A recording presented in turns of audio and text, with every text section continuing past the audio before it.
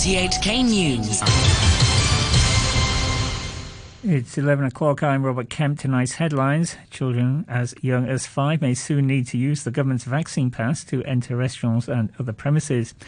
Hong Kong and mainland authorities agree in principle to a closed-loop quarantine system for travellers heading to the mainland. And the wife of Malaysia's disgraced former Prime Minister Najib Razak gets 10 years for corruption. Children as young as 5 may soon need to use the government's vaccine pass to enter restaurants and other premises as officials look for new ways to try to boost the COVID vaccination rate. Centre for Health Protection's Dr. Chuan Shuk Kwan said officials will soon give details on how they're to be included in the scheme, although there'll be a 2-month grace period. RTHK's Vanessa Cheng spoke to some parents to gauge their reaction. If the kids 5 years old should have the pass to go to the restaurant, that means they also need to have the mobile phone. Then I think this is not reasonable and crazy. I think it's a little bit troublesome because for kids with such a young age, I'm afraid a lot of parents will have concern to have them get vaccination. I'm not sure how popular the policy will be among the parents. Hong Kong's daily COVID tally has passed the 10,000 mark, with the Centre for Health Protection reporting 10,586 new infections today, 244 of them imported. Just over 2,600 coronavirus patients are in hospital, with 14 in intensive care. A 15-month-old girl is also critical. Dr. Chuan Shuk Kwan says case numbers are likely to continue to rise. We still have an increasing trend of the number of confirmed cases. So the number of cases exceeding 10,000 is within our expectation. The proportion of severe and death cases has not yet been increased, but of course the absolute number has been increasing because of the increasing in the denominator. We will be closely monitoring the situation, and we are more concerned about the burden to the hospital authority, the bed numbers and the services. Authorities also reported another 11 COVID-related deaths. Chief Executive John Lee says Hong Kong people travelling to the mainland will soon be allowed to fulfil their quarantine requirements in the SAR before crossing the border in a closed-loop arrangement. He says Guangzhou and Shenzhou authorities have agreed to the scheme in principle. Mr. Lee was speaking after attending a virtual meeting with leaders from the two cities. He said a joint task force, to be led by Hong Kong's Chief Secretary Eric Chan, will hammer out the details. Mr. Lee was asked whether Hong Kong had given up on seeking quarantine-free travel to the mainland. This proposal of doing quarantine in Hong Kong so as to fulfill the 7+3 requirement in Shenzhen is in no replacement of other measures that we always try to seek so as to allow more convenience in allowing people to travel from Hong Kong to the mainland. We are working on all possible options.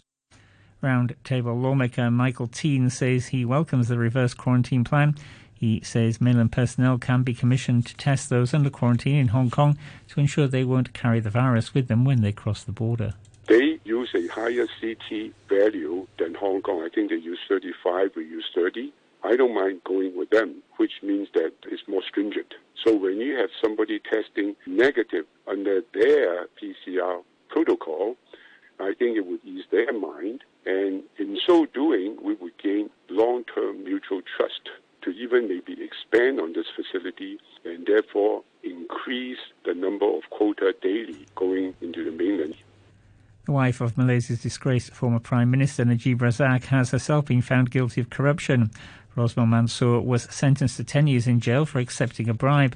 Speaking to reporters outside the courtroom in Kuala Lumpur, her lawyer Jagjit Singh condemned both the verdict and the fine of nearly $1 billion ringgit, or more than $200 million. To say she's upset is to be putting it very mildly.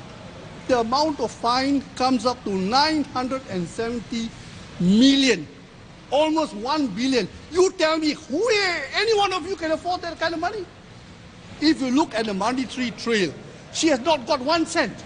Is this what we call law of justice? When police raided Rosmah Mansor's home 4 years ago, they found hundreds of designer handbags and thousands of items of jewellery.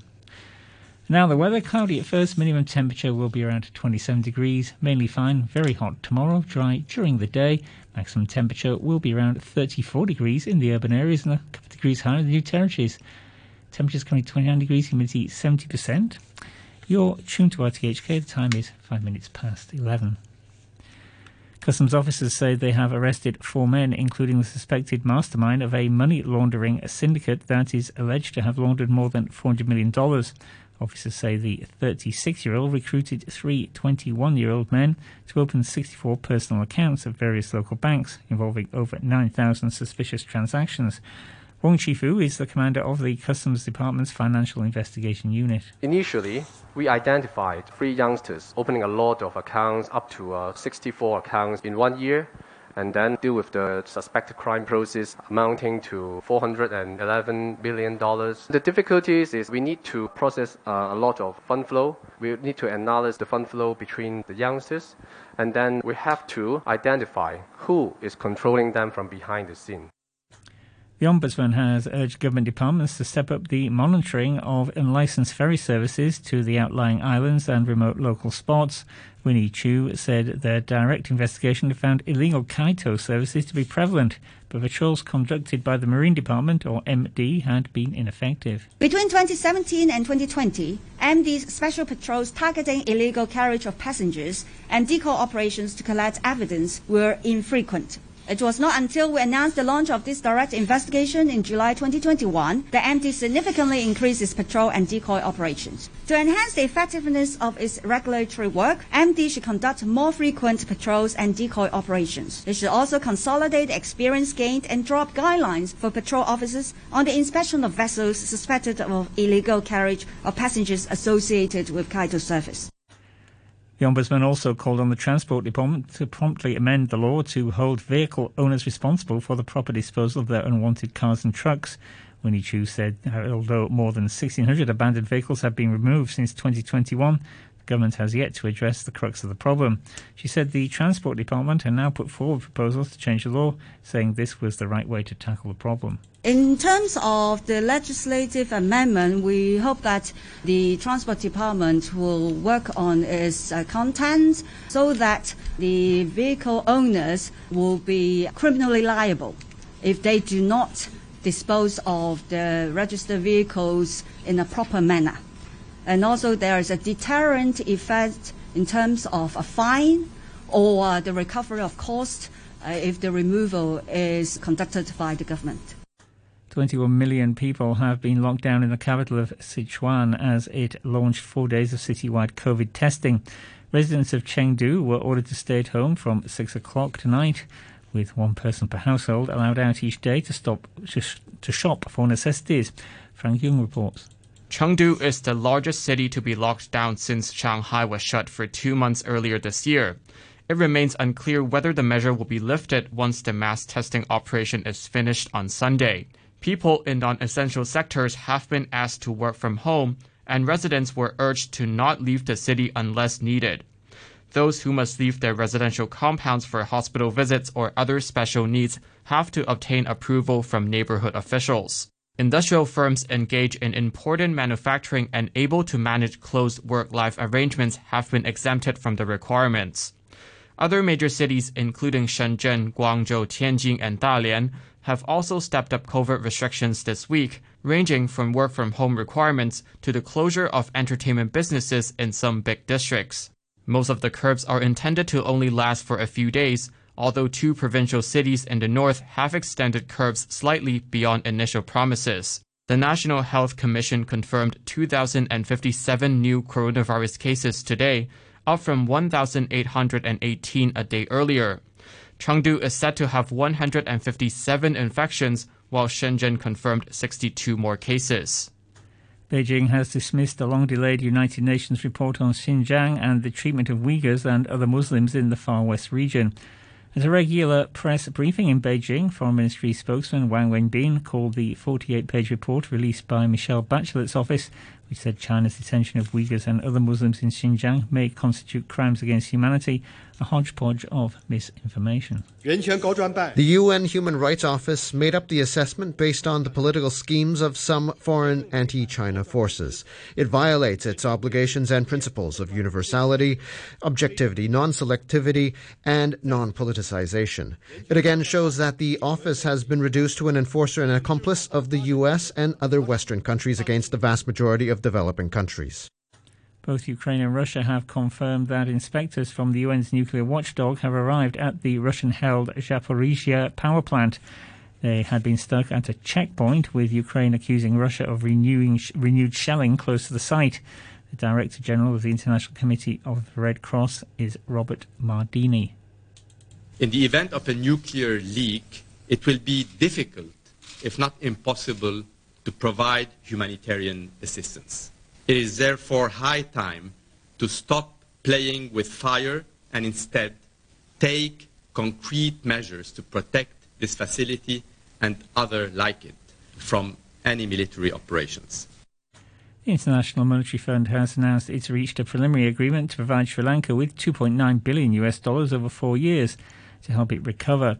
The IMF team visiting the country said this will help restore financial stability and debt sustainability. The package, however, is contingent on approval from the IMF management and executive board, as well as on receiving assurances from Sri Lanka's creditors that debt sustainability will be restored. IMF's senior mission chief for Sri Lanka is Peter Breuer. If creditors are not willing to provide these assurances, that would indeed deepen the crisis here in Sri Lanka and would undermine its repayment capacity. So a deepening crisis means that essentially the resources available to service the debt would become less. So it is actually in the interest of all creditors to collaborate together and with Sri Lanka so that Sri Lanka can emerge from this crisis as quickly as possible. It's been confirmed that President Putin will not attend the funeral on Saturday of Mikhail Gorbachev, the last leader of the Soviet Union. Mr. Gorbachev died on Tuesday, aged 91. Here's the BBC's Steve Rosenberg. The message from the Kremlin is, sorry, Putin's busy, his work schedule is full, he can't attend the funeral. It seems to me that Vladimir Putin's Kremlin has little desire to be associated with the ideas and the policies that Mikhail Gorbachev espoused. When Vladimir Putin looks at Mikhail Gorbachev, he sees a leader who, in Putin's eyes, was weak and let a superpower, the Soviet Union, slip away. The south of Pakistan is braced for more floods as a surge of water heads down the Indus River, compounding the devastation caused by monsoon rains that have left a third of the country submerged.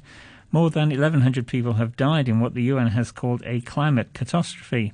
It's launched an appeal for more than 6 million people who are urgently in need of help. The BBC's Pumza Filani reports. Local officials say 1.2 million people have been displaced in Dadu district, where hundreds of villages are submerged, and there is still more water coming. Mudslides and floodwaters are travelling down from the mountains towards villages in this district. Military operations have been evacuating the stranded, but delivering aid into this region is going to be a mammoth task. There is great need. People are hungry and at the mercy of the elements. Court in South Africa has revoked a permit to allow the energy giant Shell to explore for oil and gas off the ecologically sensitive Wild Coast in Eastern Cape Province. Opponents have long argued that exploiting the huge stretch of untouched shoreline would greatly harm marine life. Shell can still appeal against the ruling. The firm says the chance to extract millions of dollars worth of resources would be lost. Sport now, and the Hong Kong Badminton Association says it has cancelled this year's Hong Kong Open Championships due to the city's COVID restrictions. The association says the SEL's infection control policy means over 400 overseas players and officials would have needed to spend up to 10 days in an isolation bubble for training and matches. It says the difference between the COVID protocols and quarantine arrangements here and those for other world tours meant it had to cancel the Hong Kong tournament.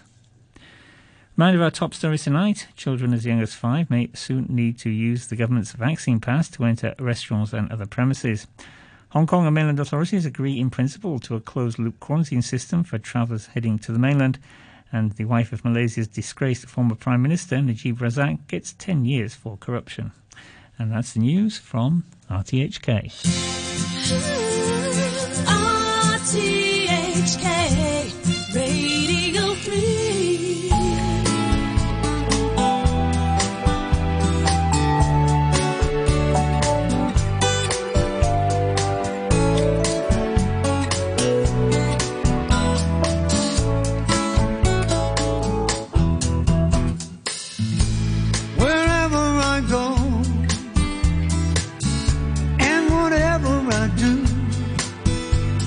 seem to spend all of my time trying to turn my black nights blue. Well, I'm tired of it all. It's the same thing every night. Rhythm of the glass is stronger than the rhythm of life.